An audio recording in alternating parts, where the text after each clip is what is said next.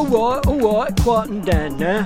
Live from the Britain Yankee Pub Studios, another Britain Yankee craft beer pubcast. I can hear the pints being pulled right now.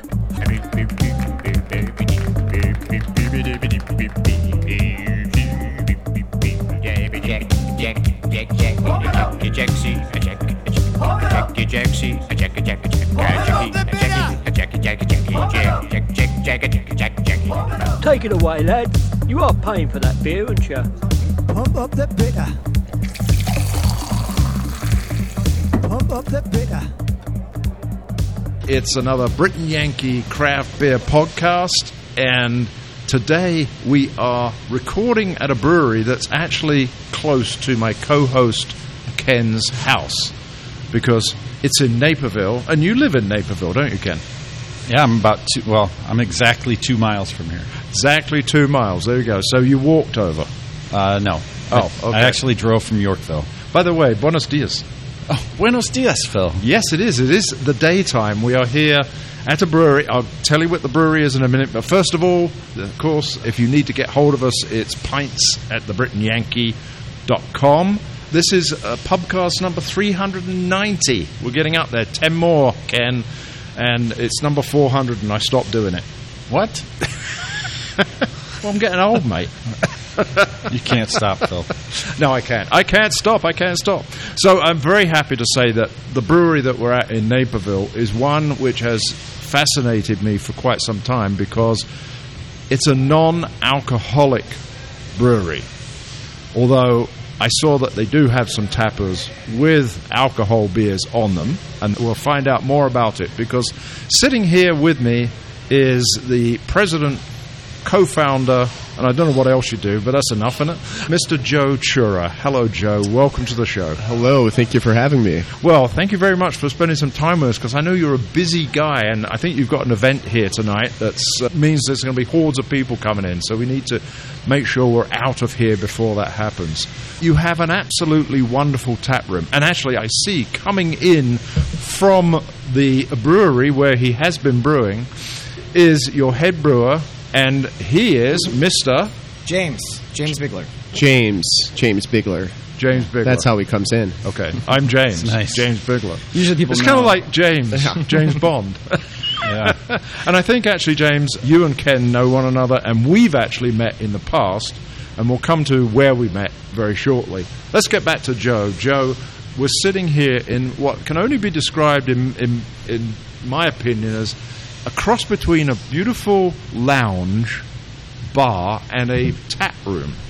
And as I sat here, and I was getting ready for the podcast, and you were on a call, and it was all happening. It's quieting down here a little bit now. But there was mash being taken out through the tap room. As I see it, there's a door that goes up and down, and that was where a whole pallet load of your beer was being shoved out and obviously sent off in a truck somewhere. So it's really kind of a cool atmosphere. How would you describe where we're sitting? I think you did a fine job describing, but I would say that our intent was to create an elevated taproom experience. James and I had both been to many, many breweries, and they're all incredible, but we wanted to do something a little bit different. And we did not want to have a brewery that was lower in scale or class than any other brewery. So we wanted to take it up a notch. And I say that because non-alcoholic breweries, there's not many around, as you notice. I don't think I can name another one. Yeah, there's not many in the United States. Like, we thought we were the only one in Illinois, but the more we dug into it, we found that many of our competitors are contract brewing, and there's only a couple of tap rooms in the United States that do what we do, including programming and all the fun stuff, which I'm sure we'll talk about. But yeah, I mean, to boil it down, it's a elevated tap room. That's what I like to call it, or think that it is, and we appreciate your feedback on it. Yeah, I think it's elevated, okay, yeah. And in fact, Ken and I are sitting along, I guess this is the back wall, on one of these high-top bouncy seats. We've got high-top tables. Are you comfortable? Like, that's what matters to us. I think I'm very comfortable. How are you, Ken? Very comfortable. Very comfortable and indeed. That's what matters. That's where it starts. You can't enjoy good beer unless you're comfortable. Absolutely. And you mentioned good beer, so let's get to the beer. We always like to sample the beer on the Britain Yankee, and so you were kind enough to provide for me a setup beer, which I still have. This is your Pilsner. Any particular name to this, or just Suspended in a Sunbeam Pils? Suspended in a Sunbeam. Yes. I do like that. Well, as the sun has gone in actually recently, we can't see how suspended it is.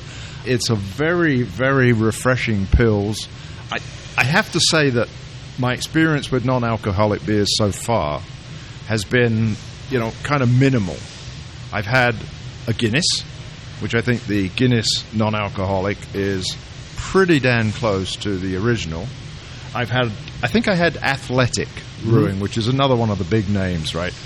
So yesterday I went out and I got myself some Go Brewing beer, and I got your Cali Pale. I really enjoyed it. Ken, you've been drinking it for a while, right? I've been playing around with non-alcoholic stuff for several years. I like it on a big drinking day. If you alternate, you can save yourself the next day. It's like I work in a brewery, so a lot of times I start craving a beer before I should have a beer, and having NAs there it satisfies the craving. And I think I've been coming to go for a while. Yeah, there we go. Since we opened. Yeah, I think I was here opening weekend and got to tour it, and that was really cool. So, thank you. But I'll tell you what, as a brewer a brewer, as any brewer, coming here and looking at your equipment, it's just like there's serious envy going on. There is. It's the best of the best back there. And we'll talk about that in just a little bit, because you were kind enough to give us a tour around the back there. First of all, and Ken brought it up, the opening. When did you open? Tell us how old you are. We had a soft opening in mid-October of last year, so we're just approaching not even a year as our tap room was open. We were brewing beer out of my garage for the year prior. I would say, though, we really opened in January, February of this year, in the sense that that's when we started making our own beer. Okay. And that's the date that I look at when I look at reviews, and I look at people's feedback, and we look at the velocity of when the business started taking off. Like that's the date that's important to us. So really, what have we got now? 7, 8, coming up 9 months, right? Okay, give or take. It seems like you have an awful lot of beer going out of here, and you've had an awful lot of publicity. And I'm going to turn to James over here and ask him, you are brewing the beer. What was your first thought when you, I guess, applied for the job of brewing non-alcoholic beer? Let's see, to go back that far seems... it was only 2 years ago, right? But it seems like so much has happened since then, and so much of my own perspective has changed since that time. I think one of the first things I told Joe was it's a pretty big investment up front, for us to get the equipment that we need to just even try things out. And Joe was like, just try it out, get some homebrewing equipment. I'm like, homebrewing equipment, we'll never, get by on that. So I, but what are you going to do? Buy a $250,000 dealcoholization machine, or a, $13,000 nano brew house or something. So I started just kind of messing around in Joe's garage, and pretty quickly we were feeling pretty okay about the beers that were coming out of what was really just a homebrewing setup. And over time we realized, well, I guess we don't really need that dealcoholization machine, and that was kind of scrapped from the budget, which really helped things out. And then when we opened up here, it was kind of a question of whether everything would work out of our setup here, and it did. Beers just kept getting better. And so my initial feeling of the amount of processing we'd have to do differently than what a normal brewery would do kind of went away. And really the only thing that we have to do different is just the highest level of quality. The tunnel pasteurization ensures that everything is going to be safe when it goes out of here. And actually, I want to get to the process Sure. in the next segment. It sounds like you hit on something there, a dealcoholization equipment that you didn't need. So we'll come back to that. Joe, how did you start this out? Go back, I think it came out of COVID, if I'm reading your notes on the website, right? Go back in time and tell us your story.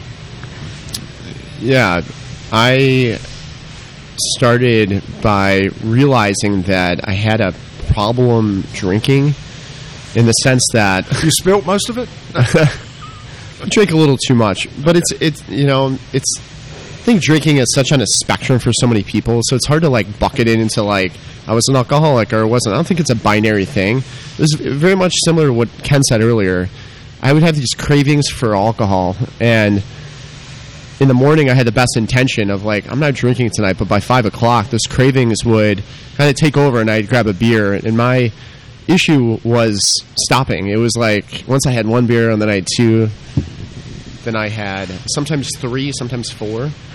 But it wasn't. It was that over a period of time that I realized that I was having an issue. At the same time, I watched my father lose his life to alcohol, and I was watching my brother almost lose his. In fact, you passed him over there on our canning line, and he was days away from dying, like literally. Then I helped him check himself into a recovery place, and he's been sober for over 2 years, and his life has completely changed. And what I just realized along the journey, observing others, observing myself, is that there's a place for moderation if you can control it. And I believe that if I could curb my craving, which I did from non-alcoholic beer, very similar to Ken, then I could have a better balanced life than have moderation in it. Yeah. And that was kind of this started this idea of like non-alcoholic beer.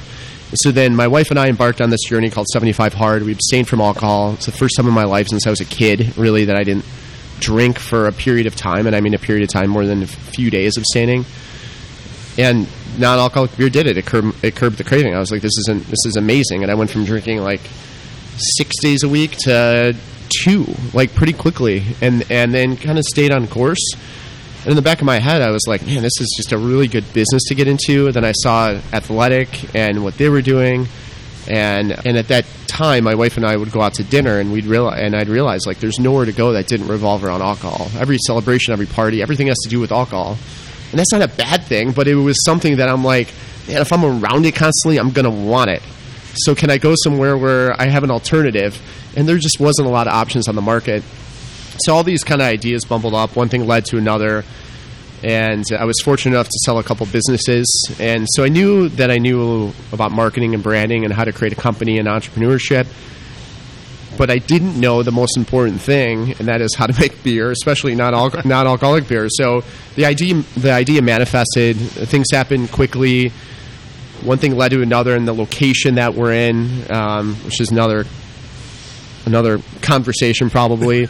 And I was like, all right, well, the first thing I need to do is find a good brewer as a partner in this, because I want a partner, not necessarily just an employee that I'm going to hire. And as soon as I met James, I just had a feeling that I was like, this is the right guy. And I asked him one important question, and I said, can we make the best NA beer on the planet? And this is after he schooled me into telling me the cider we were taking over, we couldn't use any of it for the brewery, and all this naivety I had regarding making beer. But James's answer was emphatically yes. Like, I can do it. And I just saw it and felt it, and I was like, let's go for it. And the rest is history. Yeah, and you mentioned the cidery, and I should say that you are in the old location for Two Falls Cidery. Half of it, yeah. Half of it, okay. Mm-hmm. Which half? Are we in the half? We're not in the half. Oh, we're not in the new okay. half, yeah. Yeah, we thought we could use a lot of what they had as infrastructure, and what we realized quickly is we couldn't use anything, and the only thing that remained the same is the location of the bathroom. Okay. But the rest of it was really like greenfield. In fact, there's a picture behind us on the wall, and you could see the rocks that we're sitting on right now. That this was from like June of last year. It's kind of incredible to look at, to see the progress that we made, and I send pictures to remind our team how far we have come in not even a year.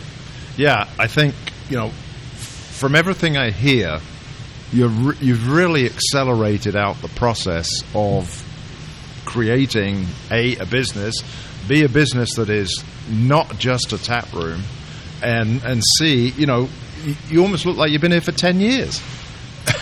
It's probably because of the brick. Probably because of the brick wall. The brick wall. Okay, Yeah, it's funny. It's like we put one foot in front of the other. We don't have huge long-term goals like, what's a 5-year plan? I've learned a long time ago that's just not a great way of operating for us. What we look at is what's the goal in front of us, and the goal in front of us was to launch online first, which we could talk about, which is our direct-to-consumer business, for us to learn and educate ourselves into what beer is selling. So then if and when, and now it's happening, when we go to market, we actually have data behind what's selling. Like we're not guessing. And we were able to iterate fast. And if we didn't do that, and we didn't do those things in that order, we would go to market with beers that wouldn't pull as fast as the beers that are in market do. So when we did launch, though, it was pretty unique. It's like we launched multiple businesses at once. We launched an online business, which is an animal in itself. We launched the taproom business. We launched a wholesale business, and that our friends at Solemn Oath, which is a brewery across the parking lot from us, helped us do local distribution in Chicago and the Naperville area. And then we launched Amazon a couple months later. And all of these are separate sales channels with separate processes, separate inventory control. And there's just a lot of complexity to it. I didn't know you could buy beer on Amazon. Yes, you can. You can? Non-alcoholic beer. Yeah. Non-alcoholic. Oh, that's right. Okay. Which is what we make. So it works out. And that was another reason, kind of going back to the opportunity, is that knowing the digital marketing space, knowing the TAM, so the total area of marketability, was beyond a geographical restriction that another brewery might have. Ours was the United States, and really beyond, because we can ship. So that really gave us hope to say, like, everything isn't reliant on the taproom business thriving. Because let's face it, there's still a very small amount of people that either drink non-alcoholic beer or that abstain from alcohol. The majority of Americans drink. So having this place, we knew if it was just restrictive, and this was just the entire business was right here, we'd be in trouble. Right. But having those multiple channels allows us to operate at a different level. Well, we'll come back in a second and find out a bit about that process. We'll take a real quick break. I know, James, you've got a different beer to what we've got. We've got the Pilsner. The next beer we're going to taste is going to be a bit of a sneak peek. What are you drinking? It's a grapefruit IPA. The grapefruit IPA. Okay. So would that be considered a hazy? I mean, the juice does give it quite a bit of haze that's hard to remove. But the base of it is kind of a West Coast style. So you're not going to get necessarily that juicy fruitiness that you would get from like the hop profile of a hazy IPA. Okay. This is going to be very much that citrus, grapefruit, and a little bit of kind of that more intense, dank kind of hop character. Okay, cool. Well, cheers, Ken. Cheers, Phil. We're going to come up with a sneak peek beer next. Back in a sec.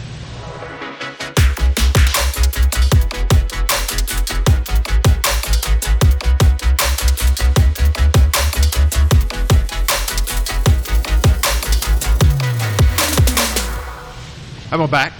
We were going to give you a sneak preview of a beer that's coming out this weekend, but we were persuaded that perhaps we needed to go with one of the other very popular beers here at Go Brewing, which is your sour.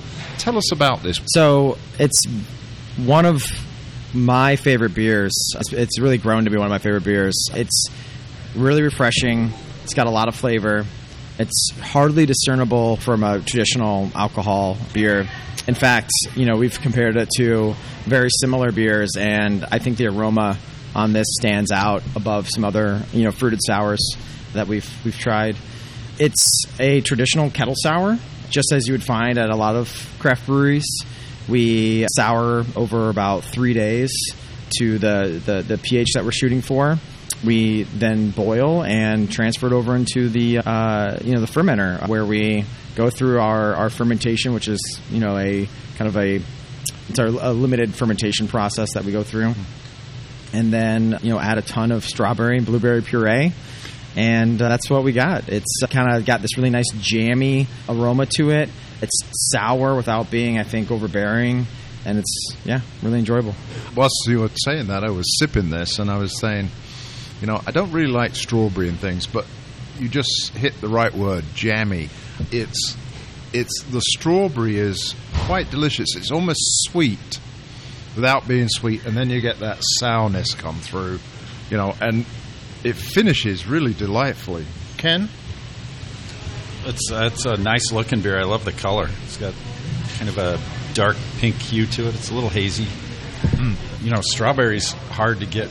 It's hard to get strawberry flavor to stand out in a beer, and I think with the sourness, it really helps the strawberry come through in this. It's not like overpowering strawberry. No, it's nice. No. It's just it's there in balance. And I think if we wanted to go with something that was just pure straight strawberry, we'd probably be out of business because it's expensive and you'd have to add a ton of it. Yeah. So we played around with the ratio. I knew that I wanted to add some other berry in there to kind of like make sure that you're getting enough character and aroma without having to have 75% of the beer is just strawberry.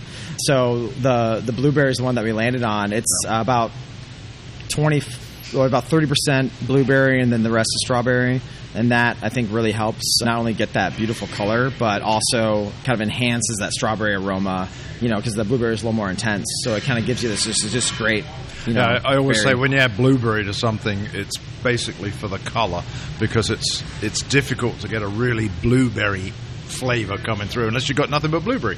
But I don't know. I've used wild blueberries. They're real small, so the skin to flesh ratio is greater. Oh, okay. And you get color. You get a lot of flavor from it. So one of the fun things we did with this beer, we were just recently at the Oak Park Brew Fest, and we had a taste test challenge. So we actually had people come up, and one of the things you hear a lot about non-alcoholic beer is it doesn't taste good, right? That's like someone's mind, because we've had duels at one point, maybe 10 years ago. So we poured two beers. One was our sour, and one was an alcoholic sour from another bigger, very popular brewery. And we actually asked the participant which one has the alcohol. So we gave them two. One had alcohol, one didn't. So one was ours, one wasn't. 50% of the people got it wrong. That means one out of two did not even know which one had alcohol. That's how close this beer is to that. And this beer is at 0.22% alcohol by volume. Wow. So it's half of what some of our other beers are. It's pretty incredible. Mm-hmm. Yeah, and that almost sounds like an edition of our Brewers Taste Challenge we have to come and do with you, maybe, or you, James. Can you tell which is your beer? Yes. Go out and see. It's a little plug for our YouTube channel there. Back to the process. So, I think the Pilsner and the Pale Ales, they're more the traditional styles. How does your process work that is different to breweries that are going to take the alcohol out? And I have no idea on what that process is, whether you brew it without the alcohol, whether you take it out, or what. Yeah. Tell us how you get this fantastic flavor without the alcohol. Yeah, to go back a little bit to what I was saying before, we wanted to get started. We wanted to get moving. The market is just really ramping up around this. I mean, we see that when you look at, athletics numbers. And we, started in the garage, and Joe's like, let's just get moving. The equipment will come. Like, let's not focus too hard on what we want to do. Kind of like his philosophy on the growth of the business. Like, what can we do now that's going to make an impact? And then from there, we can make that next decision. So we started that, just kind of small batch brewing in the garage. And that, we knew we wanted to have kind of some traditional craft beer styles, a Pilsner, a Stout, an IPA, a hazy IPA, because that is now traditional. Yeah, right. And the sour was always kind of on the back end there. We only did maybe like one iteration, I think, in the garage, because that was a little funky to do. But as we moved into the facility and we realized that we didn't need to do any of that dealcoholization technology, we really have just been... we put together a traditional brew house. There's really not much different on our actual equipment that we're brewing on. One thing that stands out is we've got 3 vessels. I think a lot of breweries, you might see one of those being a whirlpool. Kind of helps with, speed things up a little bit, especially if you're doing multiple turns in a day. We have a mash mixer. Not unusual, just not very typical for our size, but that helps us control temperature a little bit better. We are basically just shooting for a low fermentability, so we end up really just fully fermented at usually around 0.4, 0.45 maybe. We have to be below 0.5 in order legally to call it non-alcoholic beer. So our process is really just that. We formulate the recipe, that we make sure we have the minimal amount of fermentability. We're using typical ingredients, probably more specialty malts than what people would expect, just because we do need to add a lot more character, a lot more flavor, since these beers are basically smaller beers to begin with. And then we really have any differentiation when it comes down to the kind of stability and quality process. So we have a full quality lab. We're able to do microbiology testing. We're able to analyze the alcohol down to a 0.02, which is obviously very important for the reasons I said. And our pasteurization is really the key to our process, because we know that we're not sending anything out that could harbor anything capable of hurting somebody. So So I'm still confused here, because I thought that the sugars came out of the grain, and that somewhere along the line turns into alcohol. Why doesn't it in your process? What am I missing? He's missing out the blue light laser, the secret laser that we have that emits a ray on the wort that just makes a special beer. Thank you. Why don't we talk about the blue light? So I guess I help me out. Well, there's a lot more to malt. I mean, obviously, sugars aren't all the same. So you have fructose, glucose, maltose, maltotriose, larger chain carbohydrates, dextrins, starches. What we're doing is we don't want to... Our mashing regimen is such that we are breaking down starches, but we're not creating so many of those smaller chain fermentables. We are getting a lot of extract of, flavor compounds, complex sugars, protein, and kind of all the things that, are contained within the malt, and less of the small chain kind of fermentable sugars. So what about the yeast? How does that differ any? I mean, use the same yeast or what? Yeah, I mean, I try to find strains that are going to produce a little more character for us, but it's not anything different than what I might have used in any Not the beer. modified yeast that you think about that are in a presentation of someone giving, here's the way to make non-alcoholic beer, and we've been part of those, and we don't fall into those buckets per se. So we don't use any modified yeast strains. Okay. Right, So because some of those are they don't ferment, maltotriose or whatever. So it's leaving behind, fermentables. And we are fully fermenting our beers out, And beyond that, we'll have to have you sign an NDA and put this under a gateway. I understand. Because can I ask mash temp, or is that asking too much? I mean, mash temp is important, right? That's, if anyone's brewed, that there's a range that enzymes are active, right? And so we shoot to, we have kind of a step mash process, but we're aiming to not, to keep enzymes active to a certain degree, and then basically shut it all down when we've reached our target. Okay, so that's the blue laser. Yeah, that's the blue laser. blue laser. Sometimes a red one, but that's on the gluten-free beer. We've definitely got a red laser in this beer. This is actually, I have to say, I really like this. This is a fantastic summer beer.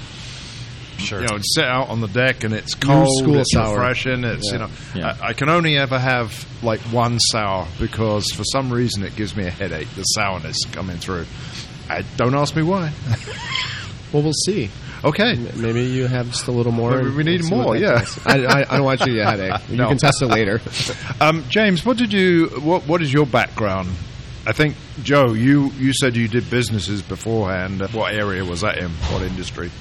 Marketing and software. Okay. Oh, software. Oh, I was in IT for 50 years nearly. Oh, nice. Couldn't stand it. No. James, where were you before this? So right before this, I was working for Alter Brewing Company in Downers Grove. Mm-hmm. So I'd been there from the beginning. And really, when I saw this opportunity, it was kind of an accident. So I had been brewing out of the St. Charles, brew pub for about a year. And everything was fine and enjoyable. But I saw this kind of random post that someone had reshared on Facebook, and it was just kind of interesting. I click on it and I see Joe's kind of little spiel about what he wanted to do. And on this post, I think there's a lot of people kind of bad mouthing it and be like, what's the point? Who's going to want to do this? And I'm like, I don't know. There's something to it, right? And so I messaged him back. He called me, right away, and we met up, and he kind of like just looked at me like, I kind of putting my trust in you, and I was like, okay. We just kind of went from there, and it just happened really fast. But when I was at Alter, I got a good background in a lot of different parts of the business. In the tap room, operations, sales, brewing, and I think that's part of what made that a good decision for Joe.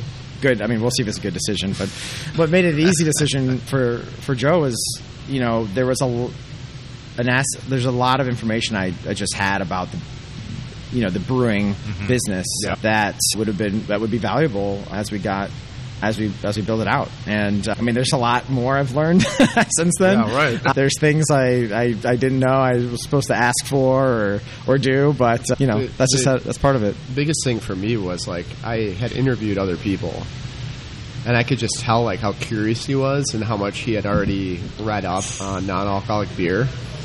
And probably the best people that have worked for me and the company that I created, and I grew it to 850 employees. I was so lucky to be able to do that. And that's just because I built a good team around me. I'm not super smart. Like, the team is smart. But the superpower is giving someone an opportunity and finding talent and just seeing that and kind of having that intuition.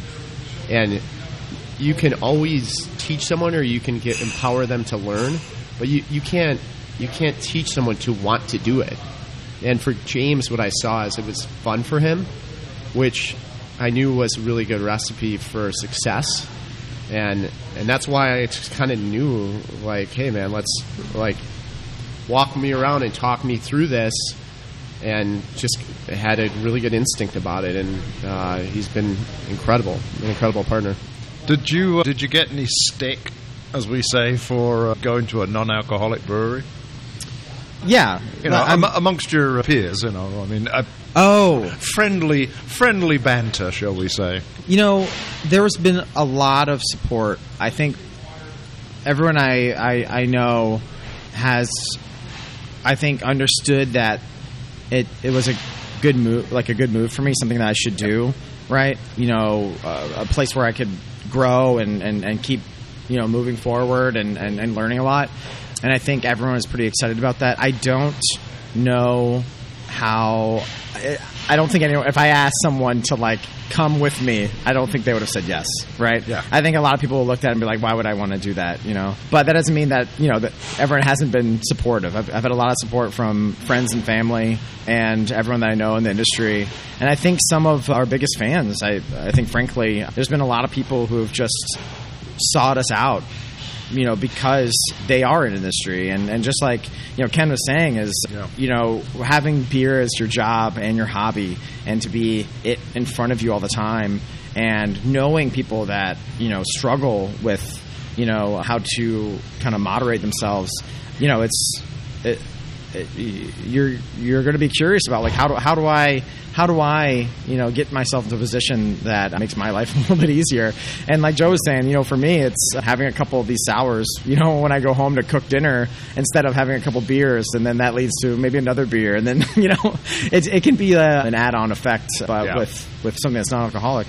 I can understand that entirely, because I always like to have a couple in the afternoon, and then I go, do I need any more? Well, as you get older, your capacity drops, I think. So, well, I'll tell you what, this tap room, I sat here and drank beer at the bar, and to be able to like drink with abandon is kind of fun, with no penalty. Mm-hmm. It's really fun. I like that, Ken. I'm going to use that. There's no penalty. Drink with abandon. Well, shall we drink with abandon here, Ken? And Yes. take a quick break? And we'll come back and have some more abandoned beer. Yeah, he's got a can. We'll come to that definitely in the next segment.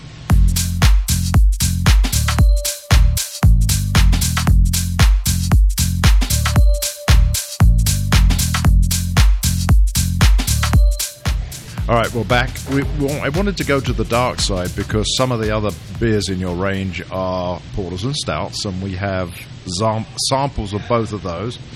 And I have the vanilla porter here, and we have, is it just a regular stout? It's a nitro stout, actually. Oh, it's a nitro stout. Okay, interesting. That explains a lot then. Mm-hmm. So vanilla porter, I tasted that, and I'm getting lots of vanilla. I'm not getting too much roastiness. I think it's a light roasted.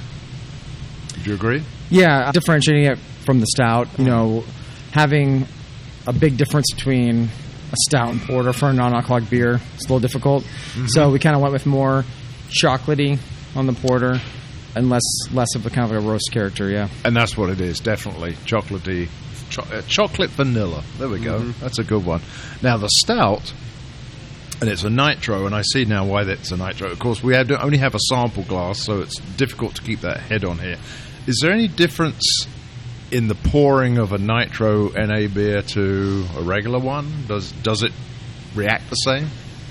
Yeah, it's pretty much the same. I'd say that you're really looking at like kind of the finishing gravities are really similar between this non-alcoholic stout and a traditional one. Not to say that doing nitro is ever really easy, pouring it is a little more. I did nitro the other night, and it was really hurt my head. Yeah, I do like the lacing that you're getting off this one, which is always good on that. Very nice flavors in the stout. I had a non-alcoholic stout, and I can't remember who the heck it was from, but I've got a feeling it might have been Athletic that I really wasn't that keen on. This one I like a lot. It actually is a very light-bodied stout, which kind of like Guinness. Yeah. All right. So, what about the future here? Then you seem to have activities like every other tap room. You've got we've got a TV with a projector, so I'm assuming you're going to have football games and things like that. What about what's next in terms of where you want to go with the business? As far as the tap room, we have live events every weekend, live music, a lot of fitness-related events. We have workshops here, storytelling. Outside of that, the business here is really about expansion or I should say our aspiration is to be a national brand, and we are right now to some level, but to turn it up. And to do that, we need more space. And it's scary to say because we spend a lot of time, James and the team, dreaming up this space, and not even within a year we're like, okay, we got to dream up the next space.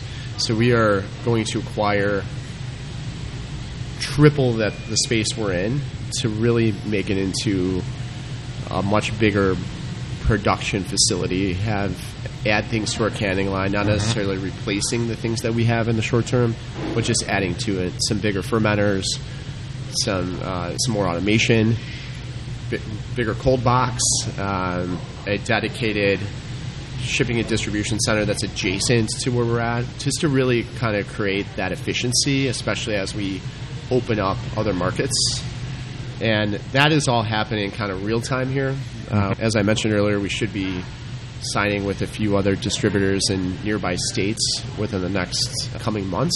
So to get our products in a lot more places by the end of the year is huge for us, and to then put our gas on our direct-to-consumer business to allow us to keep testing and innovating. And we call it our innovation lab. We also have a beer club. I didn't mention this earlier, but that also allows people to mix and match online a 12-pack, an 18-pack, or a case of beer on a monthly basis, and they could rotate those out. So we're really doubled down our efforts and focus on making that really, really special for people. So we're going to have like a vault of beer, new releases go to the beer club first, and just to try to get more people in that club.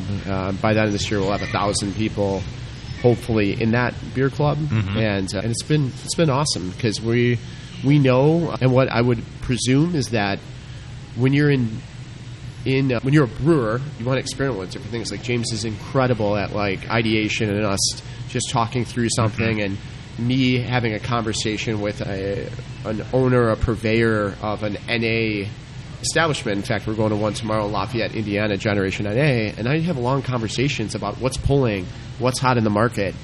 because he knows the NA space very well because that's all he sells. Well, it translates very well into direct-to-consumer. It translates very well into what's going to pull on shelves for us.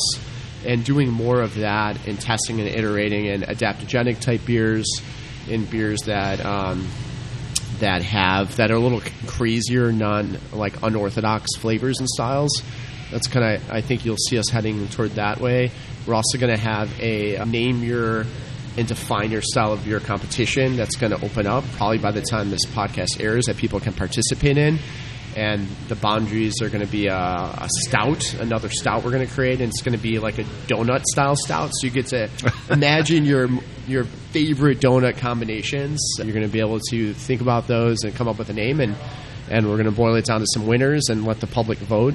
And so we're really excited about that. So it's just, we're constantly just testing and trying to push the envelope, and some things will work, some things won't, and that's the beauty about it. But because of our direct-to-consumer footprint and ability, some of these beers are selling out within weeks. So we don't have that huge risk of like, hey, we're going to have this beer, we're going to have to wait for a distribution partner to pick it up, or someone's going to have to come in the tap room and buy it. We just have all these outlets to try things, which is really cool. And I suppose, James, your issue is to come up with new styles that would suit the NA market. So Ken, I mean, you're always producing collaboration beers, and also, you come up with a new style that could be a hit, but you'll brew it and maybe you won't brew it again. I'm assuming you have the same problems, James. Well, I think we've been pretty lucky. We've gotten to this, this kind of mode where we don't really have a lot of time for experimentation. We have an idea for something, and it's like, let's shoot for it, and see what happens. And it's Oktoberfest. We had no pilot batch. We made it, and there's some things I would tweak if I were to make it again. Just as any recipe, you tweak a little bit here and there, right, as processes change, ingredients change, and whatever. But yeah, so far we've been pretty lucky, and I think that's kind of the excitement around doing some of these other things, is kind of push that creativity a little bit more. It's like, we got some of these basic styles down, and it's been able to kind of replicate over other similar styles. The Pilsner versus the Marzen is, we're changing up some of the hopping. We're changing up, obviously, like the character of like the malts, right, but the recipe doesn't really change that much. The process. As we start doing something like a donut style stout, it's like, who knows what we'll come up with? Right. Who knows what the ingredients are going to end up being, and how we're going to do it. Yeah. And then that will be really interesting. And, from there, that will make a new procedure for us that will, refine and narrow in on, and it'll be something that we'll be able to do more often in the future. So, that's the fun part about being a brewer, is that there's always challenges, right, and a lot of times you're challenging yourself. What about collabs? Because usually it's, two breweries collaborating together, and it's the same alcoholic beer. You don't have many non-alcoholic breweries around here, so is that something that might or might not ever happen here?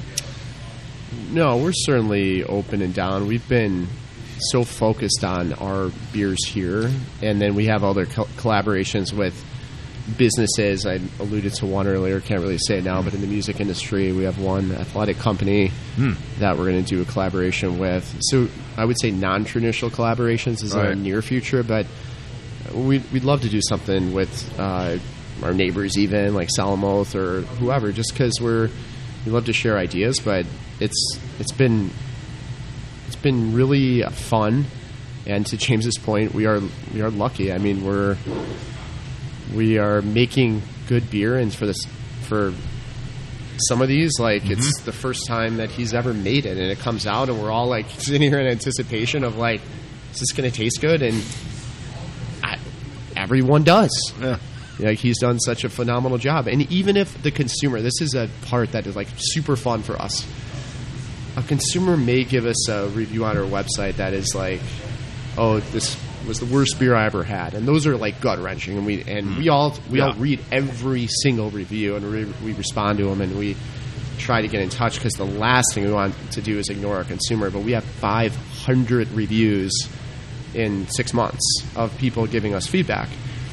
So we'll have a negative one, and I don't know if like the world works in some mysterious way, but immediately after that negative one about said beer, we get a positive one of someone else's perspective. Right. So every beer we make might not be for every person, but sure as hell so far, the beers we made are for someone. Right. And that's what's really cool about it. I guess my final question here as we start to wrap this up, where did the name come from? Go. I would say that it's like our just do it. It's, go. We all have agency in our life to make things happen, and very much how we started the business that we talked about. It's like, we could sit here and hypothesize all day long about, here's what we could do, but the reality is you have to start. Mood follows action. Action is going and doing it. Right. And that is that is our motive here. And you're going and brewing. Well, That's right. James, I raised my sample glass of nearly empty stout to you. And Joe, thank you very much indeed for your time. I know you're a busy man. Ken, as always, you going back to the brewery? Yep, we got trivia tonight. Oh, there's trivia. Well, there we go. Trivia and tacos and Tuesday. Oh, right. It is. That's right. It's Tuesday. Thank you very much, This guys. is so fun. Thank you so much for having us. Thanks a lot. Oh, it's good night from me, Ken. And good night from him. Good night, all.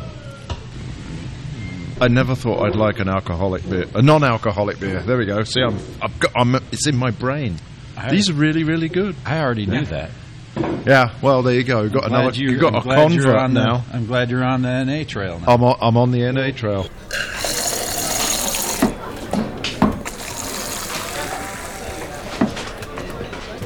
Britain Yankee! Britain Yankee! I'll have a pint. No, go, give us a pint. You got any Tetleys? A pint, please, Bob. Give another pint, please, Bob.